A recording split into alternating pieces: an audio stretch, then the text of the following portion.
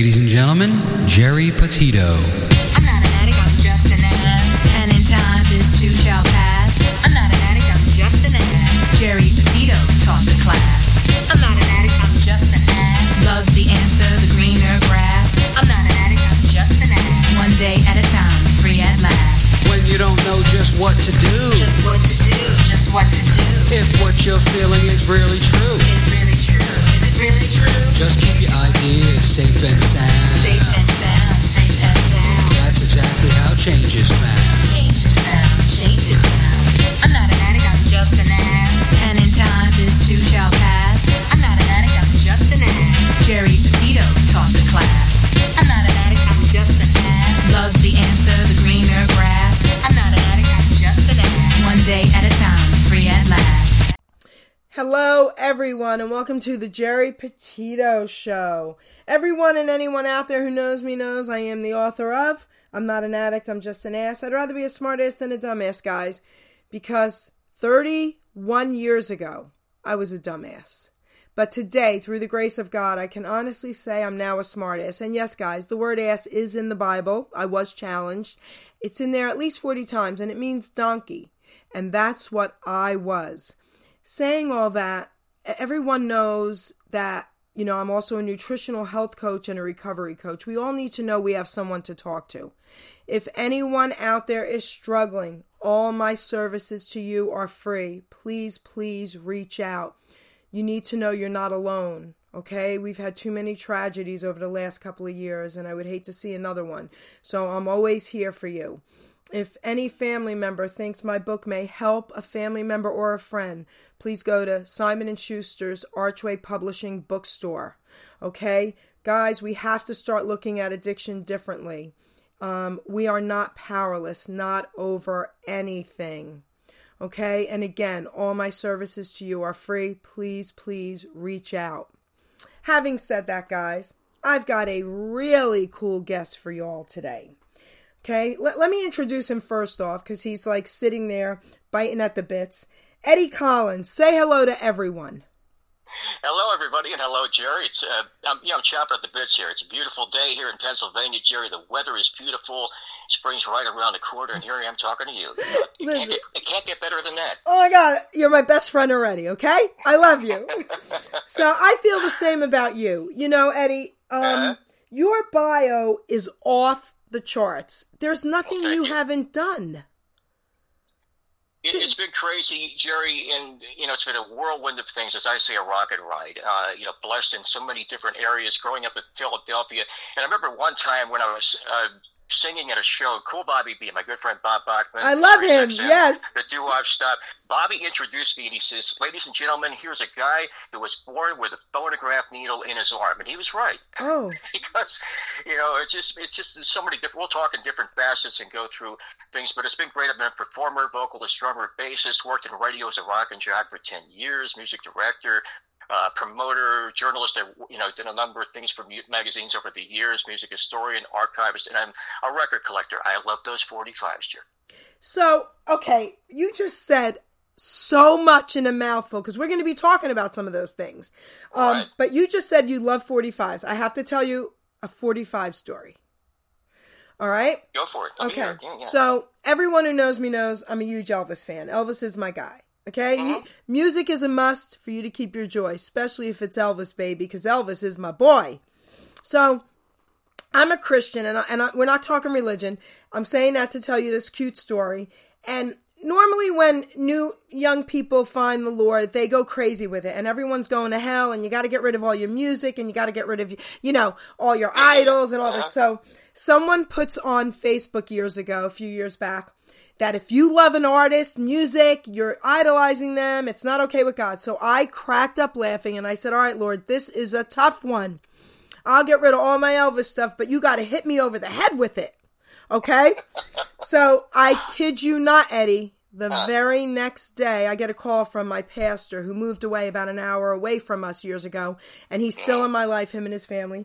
And out of the blue, he says, "Jer, I need your new address. I've been looking at something for years on my shelf. I got to send them to you." I didn't even ask. I said, "All right, Pastor Mark, here's my address, blah, blah, blah." A few days go by. Guess what I get in the mail? What you got? Elvis 45s. And here's what's funny about it. Love it. I call him up, cracking up, and I'm like, you are not going to believe this. He goes, I'm sure there's a story. His mom was an Elvis fan, and he had her original 45s. There were 4 of them in those old cardboard, remember those thick cardboard cases? Yeah, okay. Okay. Yeah, I have some of those, yeah. Yes. And the price tag was 77 cents. Oh, gosh. And I have them to this day. And I said, okay, Lord, you hit me over the head. I don't have to get rid of my Elvis stuff. That's great. Hey, Jerry, you should be in my room right now. There's 25,000 45s in here. Oh, yeah, I was up no. to 35. I kind of downsized in recent years, but, it was a passion. It was something I was born with, Jerry. And like I said, growing up, I was very fortunate because I'm originally from Prospect Park is where I grew up early on, then moved to Philly. But I had an uncle who was very close to me. My mother sang, not professionally, but she worked at Mount Airy Lodge in the Poconos back in the 1950s when that was the big resort area. Okay. Sang with some of we used to call the combos then. But her younger brother, my uncle Jim Drucker, who went into radio and the publishing, ended up being a Byzantine priest. A long story on my uncle's end. But that's how I got into 45s. And as a kid, 1961, I was 4 years old, Christmas, got a Magnavox record player from my uncle and my grandmother. And all these 45s, nagged by the halos, Ram-a-Lam-a-Ding-Dong by the Edsels. It just captured me. So that as a 4-year-old kid, this is what happened. I started collecting records. I started looking at those labels, 1650 Broadway, seeing that there were so many different, record labels that had the same address, and then looking at the producers and the writers, Johnny Madara and Dave White. It just blew up. It got crazy, and I just stayed with it all these years, and I just love it. I still have that big passion for 45 RPM records. Well, I was born in 61. Isn't that cool? You just mentioned that. Listen, we have a lot in common, man, right? I'm only a little older than you. That's only a couple of years. Yeah. Okay, so do you mind telling us your age, or do you prefer not to? I'm very proud to say I'll be 65 years young coming up in June 13th. Beautiful. Happy birthday in June. Yeah. Beautiful. And it's only an age. It's only an age. It's the music that keeps us young. We got to think young, and as long as we keep listening to music and we stay alive with the artists and everything, that's what keeps us young. Well, I'm going to say something I always say about me, and I'm going to say it about you now as well. We were born too late, because for us to be in our 60s and to love this and what we're doing and keeping this music alive is pretty cool, right? It's so funny you say that. Yes. Those exact words, because back in 1991, I had a gentleman up here at my home. His name was Ted Darrell. Okay. Ted Darrell wrote She Cried for Jay and the Americans. Oh. He wrote for Dusty Springfield, The Magic Touch, for Yes. Bobby Fuller 4. He produced the 25-25 album for Zager Evans. Very nice gentleman. And we were talking about things, and he was signing some of my records. And you know what he put on there? Born Too Late. See? And I said, Ted, why did you put that? He said, Eddie, because you were there. You were there in these recording studios. You were tagging along with your uncle. You were in radio stations, all this stuff. It was all part of your life, and you were there. Your eyes and your ears were, soaking it all up. But you couldn't be you couldn't be such a part of it then, But he said you were born too late. And I can't that was a song, believe by the way, that. by the Ponytails. Yes. Yeah, Ponytails did that. So I can't believe I said that to you of all people. Yeah. Isn't that cool? That's ironic. That it's really funny. I say it all the time on my musical shows, because I always laugh and say I would have been in a poodle skirt, blue suede shoes, of course, a black leather jacket, and a ponytail, baby. I would have had it all. Okay? How about it, Dad? So, listen, let's give everybody a treat. We have a few tracks we're going to play, and then we're going to have you talk about them, okay? So let's play our first one.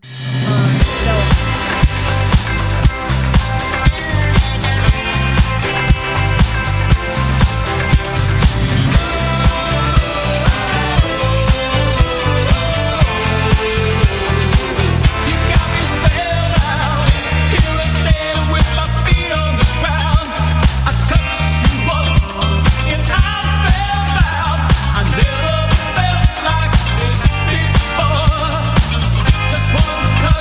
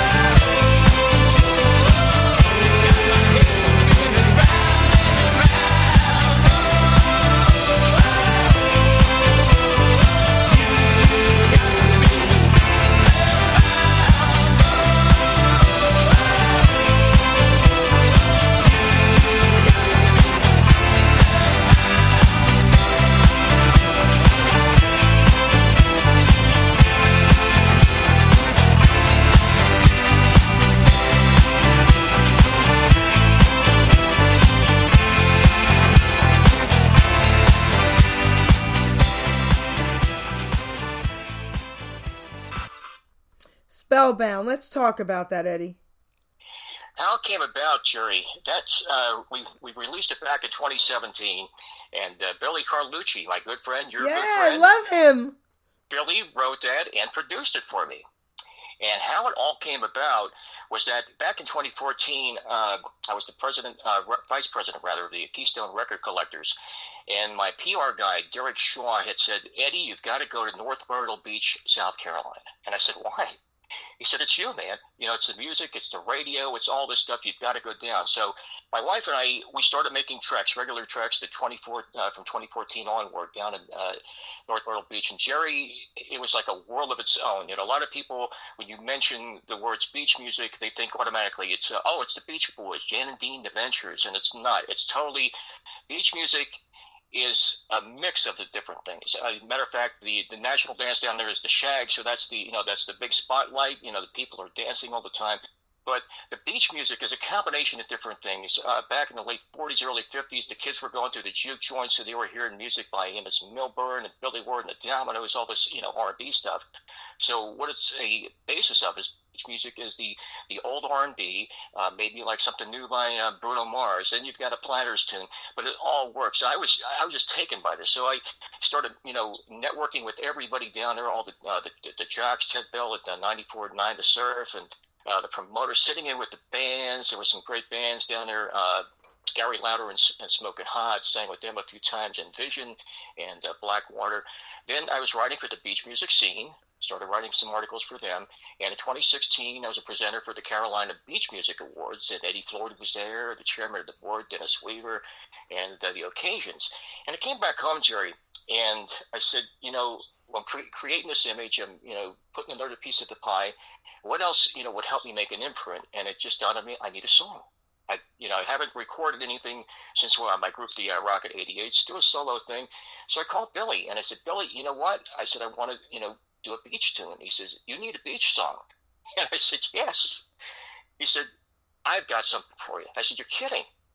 And what he said, Jerry, was that he had just completed an album that he's working on.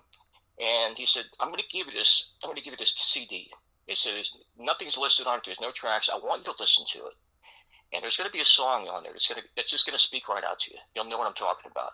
So what happens is I'm driving down the road, doing a travel to Reading, Pennsylvania with my wife to relax on a Saturday afternoon. And we go into a McDonald's, and we've got the CD on.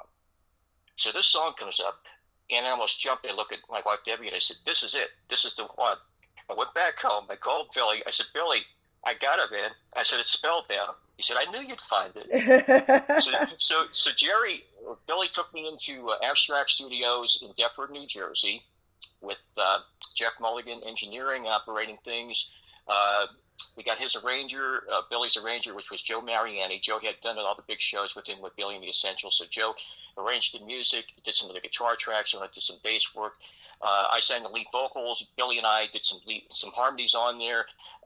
It was just a big production. I played congas. Frank Jordan from the Jordan Brothers came in and did sax. And I did the last mix, what we just heard. That the final mix was done by me, and we were just astounded by it. Matter of fact, when I was doing the mix, Jerry, Billy was in the other room in the reception area watching an old DVD of Merv Griffin. Oh, wow. and I'm working on this mix of this track. I'm excited about this. And Billy, I said, Billy, come on and listen to it. He says, I already heard it. It's great. Jeff, give him 5 copies. Let's go, Oh. So that's what happened. We did Spellbound. It would have been fall of 2017. Right away, Jerry, we got immediate reaction, airplay in the Carolinas. God bless us. We did Virginia. Some stations in Florida, then back home naturally here, Pennsylvania, tri-state area, New Jersey, and New York. A lot of the club jocks were on it. So it did well for us, and I was very happy about it. It put me into a nice light, being down there in NMB, North Myrtle Beach. Well, I love the song, and kudos to, Carlucci baby, because you know why? He got you to listen to the whole CD. Billy, our history is rich. We go back to when I was 19 years old, Jerry. That's how long I know Billy. That's great. We've done a lot of things together over the years. That's great. Amazing. I love the song. Absolutely. Thank you. So, All right, let's hit him up with one more now. We'll talk about it, and then we'll go back into your incredible history here, because I have a couple cool questions for you. So, all right, let's play Let's Hang On. Here we go, guys. There ain't no good in our goodbye. True love takes a lot of trying. Oh, I'm crying.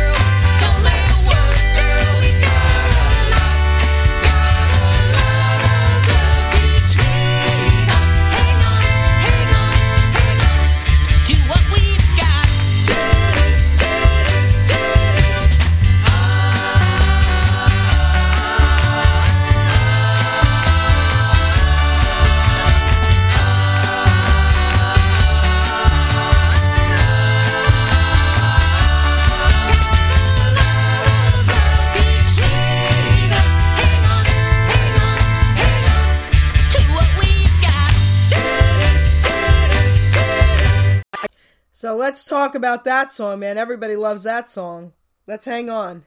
Let's hang on to the Rocket 88s. And as I say, Jerry, it's a very heartfelt part of my life, because that was actually the second coming for me.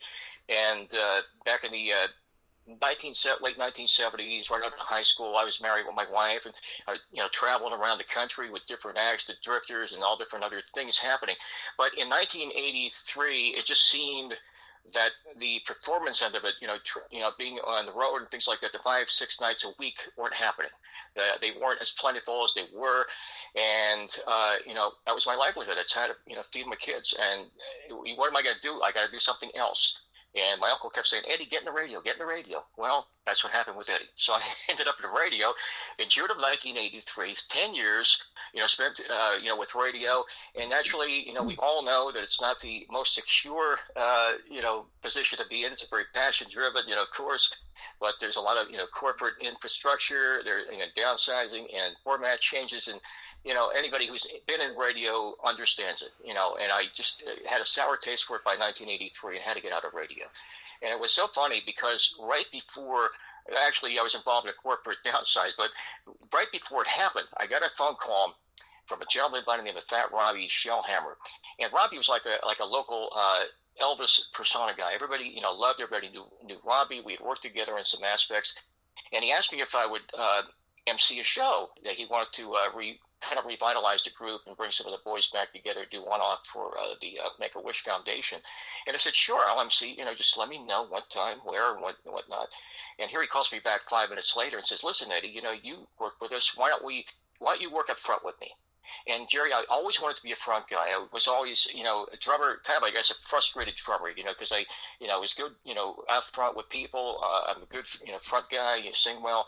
And so I said, sure, we'll do that. So what happens is we put like 29 songs together, and we're going to call it the Fat Robbie Reunion Tour from Make-A-Wish. So on June 8th, 1991, 1,000 people show up to see us.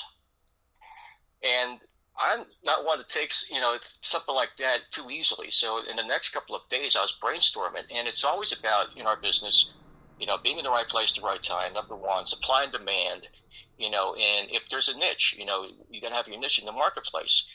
And I just felt so strongly, I connected with Rob and the other guys. I said, listen, I think we should go out and do a handful of dates, the reunion tour, da-da-da-da.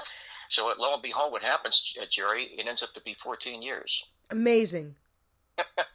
Rob had left. He left in 97. He had some health issues and stuff, and sadly he passed away in 2000. But the band rock and rolled right until 2005. My son, matter of fact, Keith he played on the Let's Hang On track there, and a couple others we're going to hear as well. And then my daughter Carrie came in, and she took his place when he had left the band. But it was like my second coming, because I missed performing as much as radio was taking the void, of being in the business. And I loved, radio per se. I loved programming. I loved knowing everybody in the business, all the promo guys, all the labels and stuff like that. And I was very aggressive, but it just, things didn't happen in the way that that they maybe should have, or I probably there's a fate, and that's why I got back into music, and my life turned around in so many different ways that were more plentiful than what they were, Jerry, back in the old days. More accolades, more things happening for me. I just, it was something I missed, not being on stage, but it was so good to be back there. And, of course, the Rocket 88s were a big part of it. So I have a question for you. I ask all my entertainer friends the same question because it's important to me. Mm-hmm. So you've met so many people, okay? Who haven't you met that you wish you could have? And that's a good question, too. I think about that often. One of them that comes to mind would have been Del Shannon. And Del Shannon I love because of his voice and his falsetto and all those great songs, not just Runaway, but Little Town Flirt, Stranger in Town, Breakup. I think that's one person. Recently, there was a few people, I know Vito Picone was on your show a few weeks ago, a beautiful guy I hope we get to meet at the East Coast Music Hall of Fame. And he had mentioned about there was a week where we had lost a bunch of our great artists, and there was one or two people in there that I thought, oh no, I'm not going to be able to connect with them or ever meet or do an interview or something like that.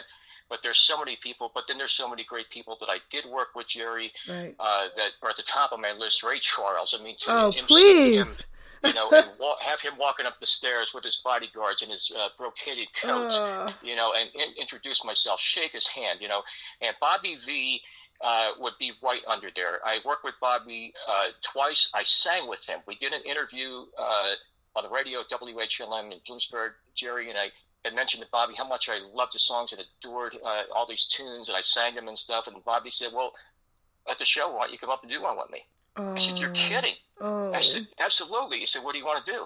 I said, Thousand Eyes. He said, you got it. So we sang together, The Night is a Thousand Eyes. I actually have, copy of it and everything. And that was unreal because we swapped verses. He sang one, I sang the other verse. Then we'd harmonize on the chorus. And at the end of the performance, when we got Jerry, he went up front, looked at the crowd, and everybody's clapping and everything, and it all died down. He goes, "Geez, Eddie sounded more like the record than me." Amazing, Jerry. You don't know how I felt.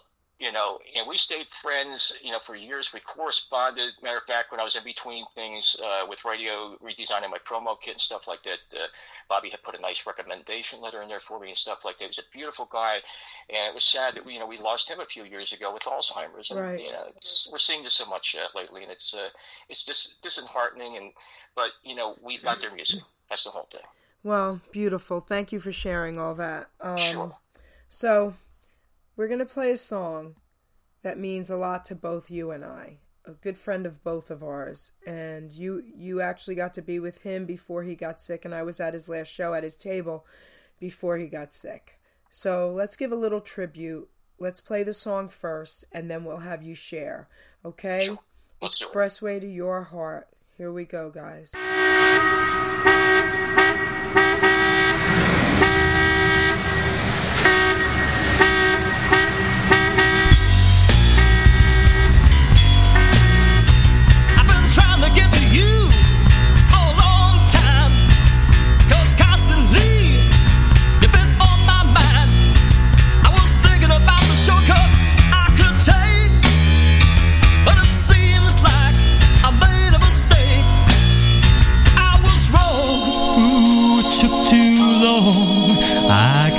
In the rush hour, then I started to shower you with love and affection. Now you won't look in my direction. On the expressway to your heart, that expressway, that's the best way. At 5 o'clock, it was much too crowded, too crowded, too crowded, too crowded, too crowded, too crowded. The movement out.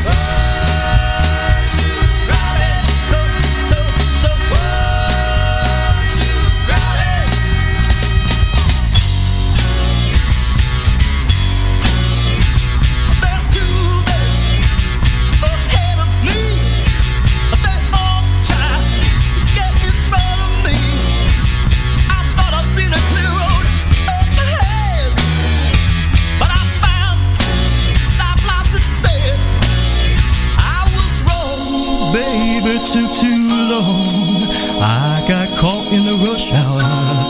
Then I started to shower you with love and affection. Come on, look in my direction. On the expressway to your heart, that expressway, that's the best way. At 5 o'clock, it was much too crowded, too crowded, too crowded, too crowded, so crowded, too crowded. Don't move it out.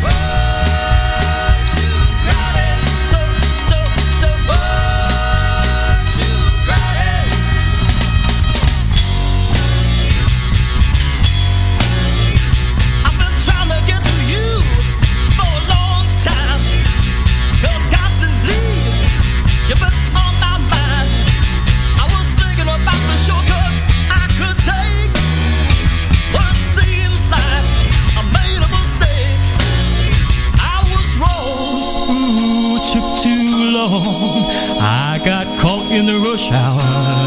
Then I started to shower you with love and affection. Now you won't look in my direction. On the expressway to your heart, that expressway, that's the best way. At 5 o'clock, it was much too crowded, too crowded, oh so crowded, too crowded, oh too crowded, too crowded. To move it out.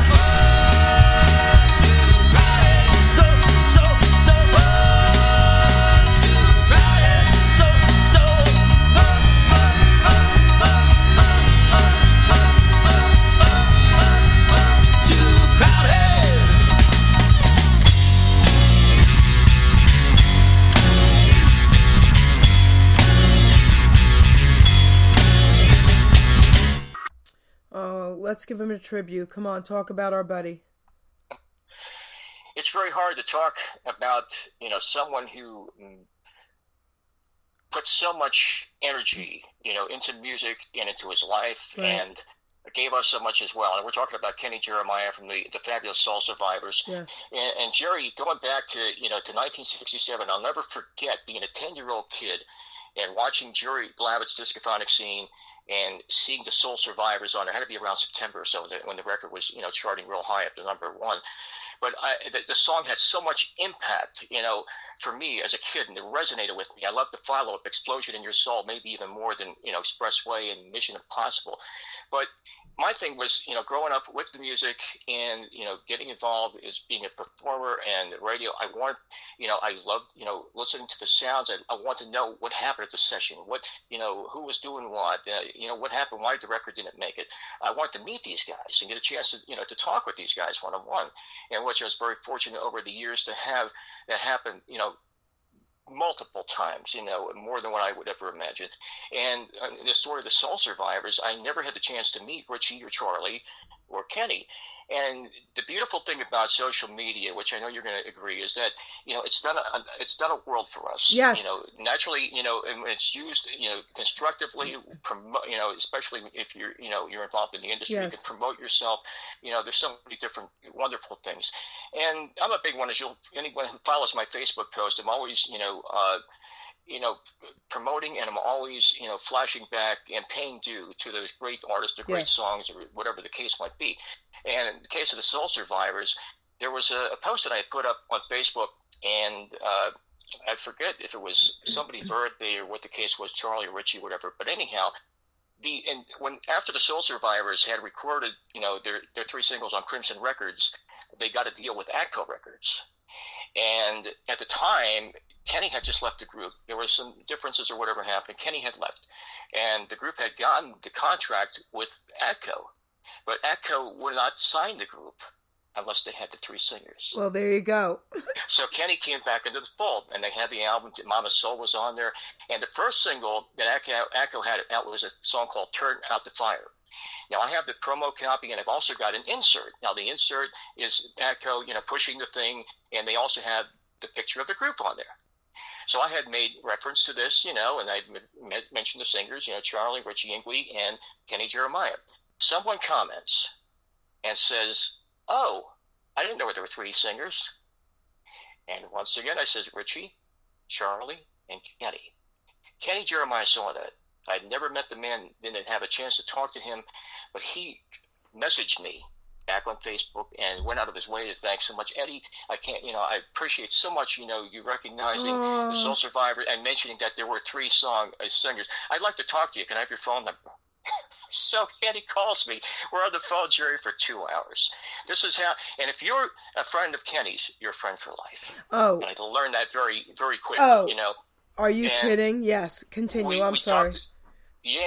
We had this first initial conversation for like 2 hours, talked about everything, I mentioned Jolly Joyce Agency because my uncle had worked for them back in the early 60s, and I went through them with the Drifters, and so we had different common ground and everything. And then I'm always pushy, I'm aggressive, and at the end, I said to Kenny, I said, by the way, Kenny, I said, listen, I'm a vice president of the Keystone Record Collectors in Lancaster. We have a big show every Sunday, second Sunday of the month down there, and I'm doing some meet greets. Can I get you to come down? He says, absolutely. When do you want me? So that started, our friendship. And then naturally, with us being members of Broadcast Pioneers in Philly, great organization, supporting, the broadcast media in general. And every Christmas and every March, we would do what was called the Rock and Roll Luncheon. And a lot of us would perform. Joe Terry would be there, Danny Jr., Stephen Caldwell, the Orlons, Kenny, and I would be on top of there with a bunch of other artists as well. And Kenny, when we would be up there doing Expressway, I'll never forget the first time that I sang with him up there. And he looked at me, he says, Eddie, you take the bridge, which meant I got lost. Oh my God, it was phenomenal. So we became, very close friends from there, and naturally when I came down to Philadelphia, we would go over to Brax and see Kenny over there. And but his stage persona, and Jerry, it was unbelievable. He had the energy that not a lot of people, fortunately had. And he was very energetic, very charismatic out front, and just a beautiful guy. And I can't believe he's gone. It hurts. It really does. Well, John Monforto, the Philadelphia Rocky impersonator. He was given that name by the former mayor of Philly. Him and his wife, Debbie, are very good friends of mine, and they were very good friends with Kenny, and that's how I got to meet Kenny. And I had an interview set up with him years ago, but we didn't meet at that point. So then John was doing a show and didn't tell me, and had me at one of the front tables with my guest, and I'm sitting there, and Kenny's sitting there. And he's smiling at me with this big grin, and I'm smiling back, and I go, I know you. And he goes, and I know you, my Jersey jewel, and got up and gave me the biggest hug and a kiss. From that moment on, it was like we were family, and he would call me. We spoke probably once a week, and he would call me or I would call him, and he always would call me and say, hello, my Jersey jewel. I have such fond memories, and I thank John for introducing me to him, and listen, may he rest in peace eternally, right? And that's the whole thing, Jerry. And we're very fortunate in our lives, you and me, that we've had the chance, the opportunity to meet people like him. Yes. Those are the things we remember. You know, and luckily, over my years, I've had very few artists, that I can say anything derogatory. But right. It's always been positive, in most aspects. And even growing up, even growing up in the disco days when I used to club and everything, that song was always played. Amazing. So. Oh yeah. And then after all that, with the Soul Survivors and everything, that Kenny went out touring with Shirley Goodman, with Shirley and Company, with the Shame Yes, thing, because, yes. Jesus, the lead singer, didn't want to tour, so Kenny went out, and there's videos of him overseas and stuff, doing the vocal and all, tremendous.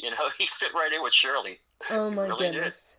So, all right, so now let's play another song, and then we'll talk a little bit more about your incredible career. Let's play the Dupree's medley. All right, here we go. Let's do that. And then we'll talk about it.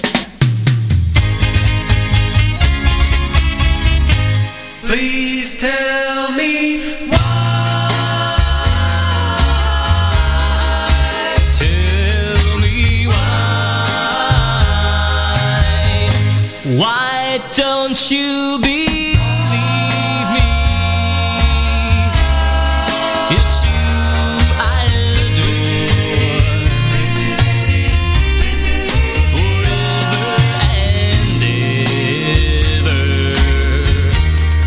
Can I promise more? I've told you something. The way that I feel. Why don't you believe me? I love only you. Please tell me. Please tell me. Have you heard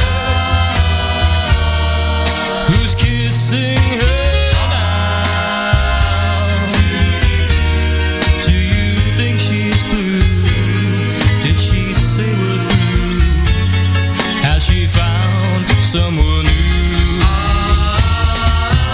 Have you heard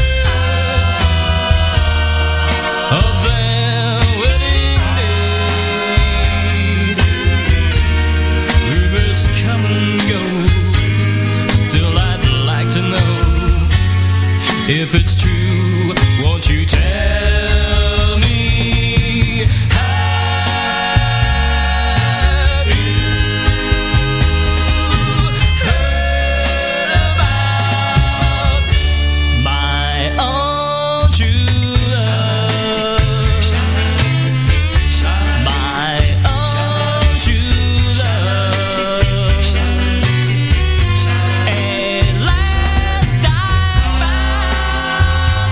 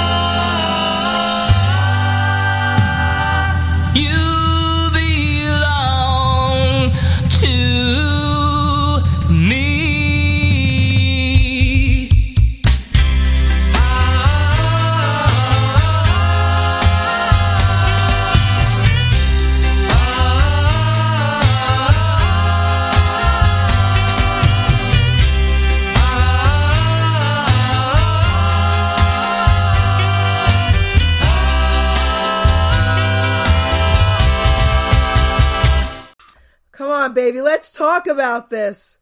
The Dupree's medley, once again, the Rocket 88s. And Jerry, back in the 1990s when we were performing, it was great because we were a show band, not and more glorified, than a weekend band. We were doing costume changes. We had matching outfits. We were doing skits, props, the whole bit. And our music was the same way. It was very challenging, not just the three-chord, rock around the clock type of stuff. We want to get more creative.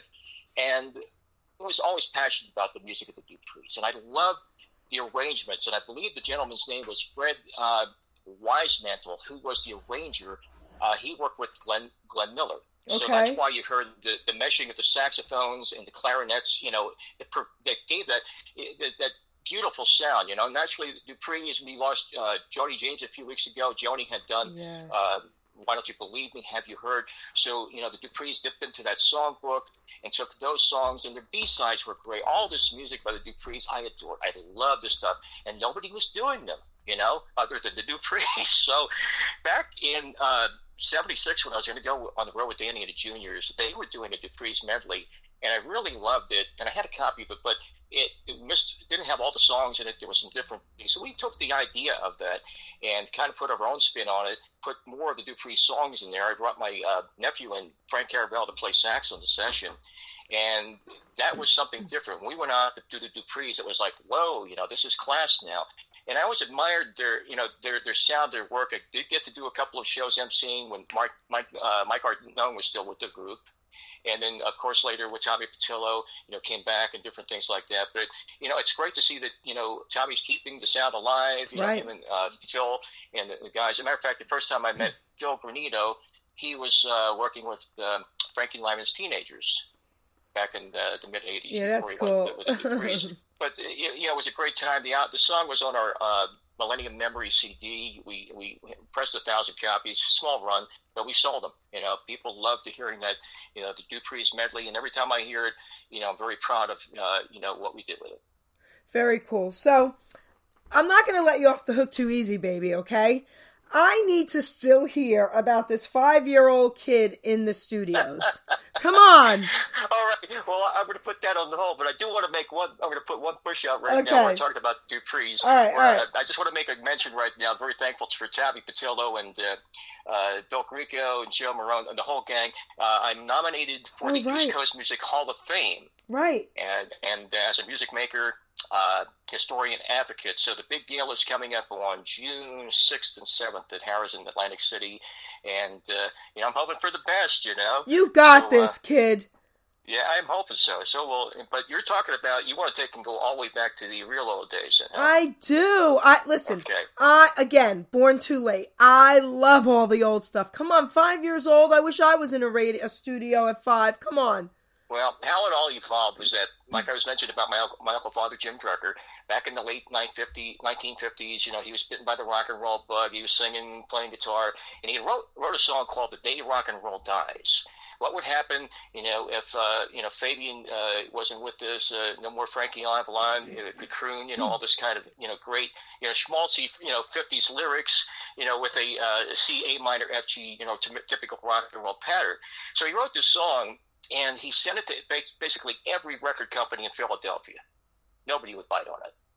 So, in essence, he figured, well, I'm going to do it myself. So he booked Sound Plus Studios, and Sound Plus Studios in Philly was where the Lydells had done Wizard of Love. As a matter of fact, they were on the session with us. So the song "The Day That Rock and Roll Dies," the Lydells on the backups.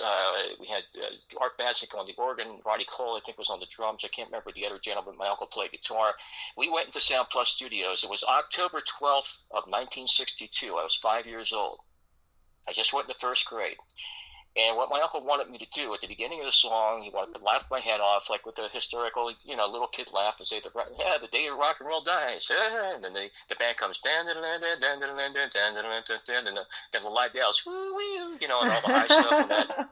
But it was phenomenal. So there I am at 5 years old in this recording studio. So we did that session, and then my uncle booked Reco Art for March 14th of 19. Matter of fact, we just celebrated the 59th anniversary the other day, March 14th of 1963, at Reco Art Studios. Reco Art, That's where At the Hop was cut. Butterfly by Charlie Gracie. You know, all these big hit records. The engineer was Emil Corson, who was the owner, and Record Mart was the biggest studio in Philadelphia. It eventually was sold in '64 to Gene Arnold. Remember Giant Gene Arnold? Yeah, DJ? sure. He was Rick Roman at the time as a producer, so he bought Record Art and turned it into Recording Arts, and this was at 212 North 12th Street. I think they're going to make a landmark out of it now. But in return, in '68, Joe Tarsia bought it, and it became Sigma Sound. So that's where I recorded at 5 years of age. You know, after we did Sound Plus, we did Record Art, and on the same session that we did the Rock and Roll Dies there, and it was very much more punchier with studio musicians and sax player and this and that. But the songs Karen was also recorded, and doing the Wiggle Wobble. Oh my gosh, come on. Those two songs came out on Roulette Records. That is so cool. In May of 1963. And the funny thing, Jerry, is that Karen never made it. And the reason is because Roulette Records and Morris Levy put their money and their muscle into another song called Easier Said Than Done by the Essex from Harrisburg, Pennsylvania. Yeah, that's beautiful too, though. All right. Yeah, so it's kind of funny. But that was where my beginnings started, you know, and that from there on, you know, I was bitten. That was it, man. You know. Amazing. All right. So now, wow, amazing. Thanks for sharing that with me. I really needed to hear that. Sure. So great now, story, yeah. Oh, great story. Let's play Pony Time, baby. Oh, yeah, let's do that. We've got some, wow, you gave me some great tunes. Here we go, guys. It's pony time! Get up! And now everybody in the Union Hall. It's pony time when you hear this call. So get with it, don't quit it. Get up to the party with your partner. Real people style. But anyway you do it, you're gonna look real fine. So get with it, don't quit it. Get up. Now turn to the left when I say G. Turn to the right when I say hop. Now G. Yeah, pretty baby. Now hop. Oh, baby. Honey, baby. Do it, baby. Honey, baby. Oh, baby. Oh, baby. Gonna see a little Susie who lives next door. She's doing no harm. She's taking no thought. Yes, get with it. Don't quit it. Get up.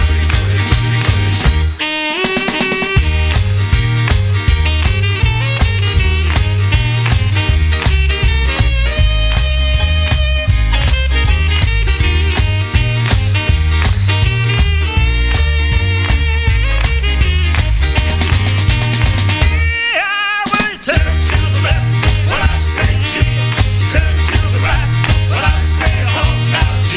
Yeah, pretty baby. Now hop. Oh, baby. Honey, baby. Do it, baby. Honey, baby. Oh, baby. Oh, baby. Yeah, well, you turn to the left when I say G. You turn to the right when I say hop. Now G. Yeah, pretty baby. Now hop. Oh, baby. Honey, baby. Do it, baby. Honey, baby. Oh, baby. Oh, baby. Come on, baby, Pony Time. Chubby Checker. All right. Chubby Checker. Oh my God. You know what, Jerry? You know, going back into when I was a kid, and I remember, you know, hearing all those records as a young kid on the radio, the Twist, Chubby, you know, doing Pony Time and doing, you know, the Huckleblock and you know, everything else. So many great memories about Chubby. But the one thing that I wanted to share is that this is funny. It goes back to I had met Chubby, you know, probably about 1986. I did an interview with him on his tour bus. Some of my friends were opening up for him. But it was 2016, and I was leaving my day job, walking in my car, and my phone rings, and I see on there it's this name, Jeff Troy. Well, Jeff Troy was a bass player and a singer, and I had worked with him with a group called Ricky and the Rockets back in 1979. They were a popular group on the Jersey Shore, and I worked, did a couple of weeks with them, and that was it. And with the event of social media and Facebook and all that, we kind of reconnected, loosely. But anyhow, I get to see this phone call. So I go home, and I call Jeff Troy. Jeff, how are you? Eddie, good to hear from you today. So what's going on, Jeff? Well, I'm playing bass, and I'm road manager for Chubby Checker right now. I said, great, good for you, man. I said, what's happening? He said, well, that's why I'm calling you. He says, because we're having some problems with the drummer. I said, really? He says, yeah. He says, I was just checking to see what you're up to. And I mentioned, I'm working on the weekends, and I have a duo with my son Eddie and stuff like that. And he said, he's posing the position to me, to go on, do the tour dates. And I said, well, Jeff, I said, how long do I have for this? He said, well, I need to know later tonight. I said, you're kidding. I said, give me tomorrow, Jeff. Give me 24 hours, So I got off the phone, and at the time, Jerry, I've got a day job. I've got all these things going on with priorities in life.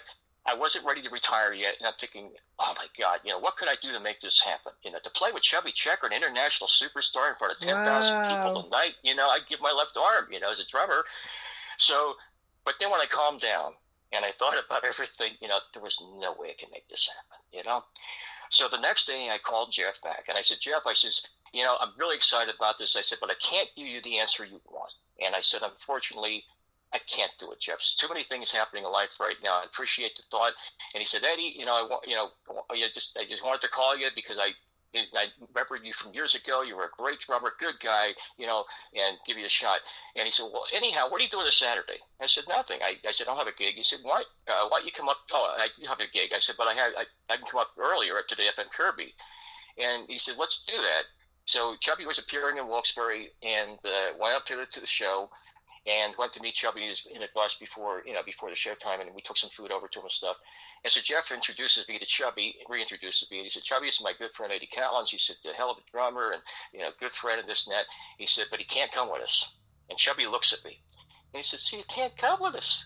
And I, politely said, Chubby, too many commitments, Well, that reminds me of a guy that played with me. He said, and he was a keyboard player, and he said he couldn't play with me no more. And I said, well, why?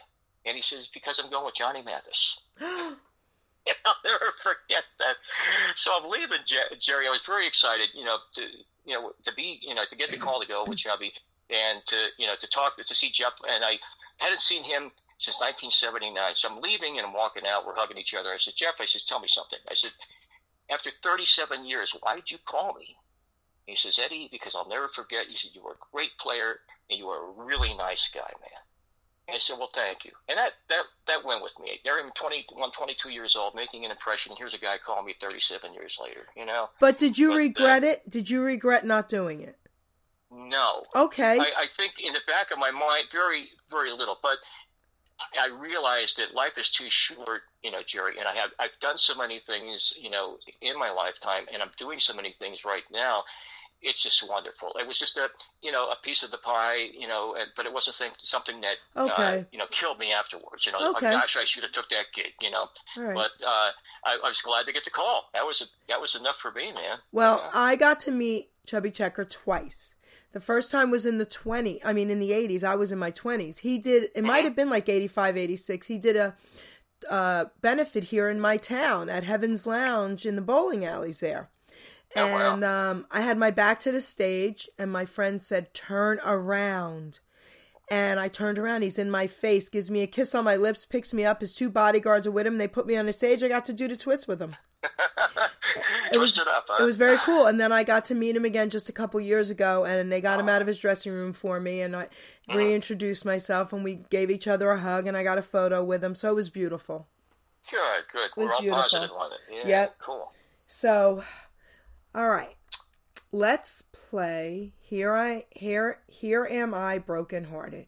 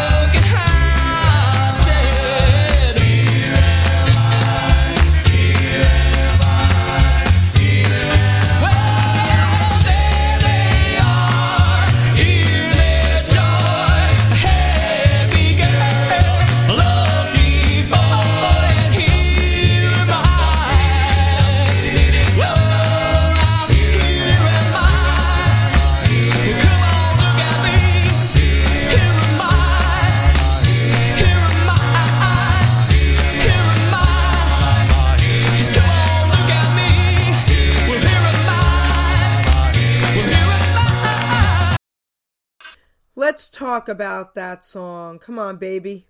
Here Am I Broken Hearted. I don't know if you knew this, Jerry, but that was originally done by Johnny Ray. That was one of my favorite songs. That was a B-side, for him. And I always love Philadelphia. There's a certain sound about it, and anybody who's listening to the show with us, we'll say, that Philly sound. And, when I think about the Philly vocal groups and Danny and the Juniors and the Dobells, Anthony and the Sophomores, Little Joey and the Flips, you go on, and you put the 4 J's in the mix.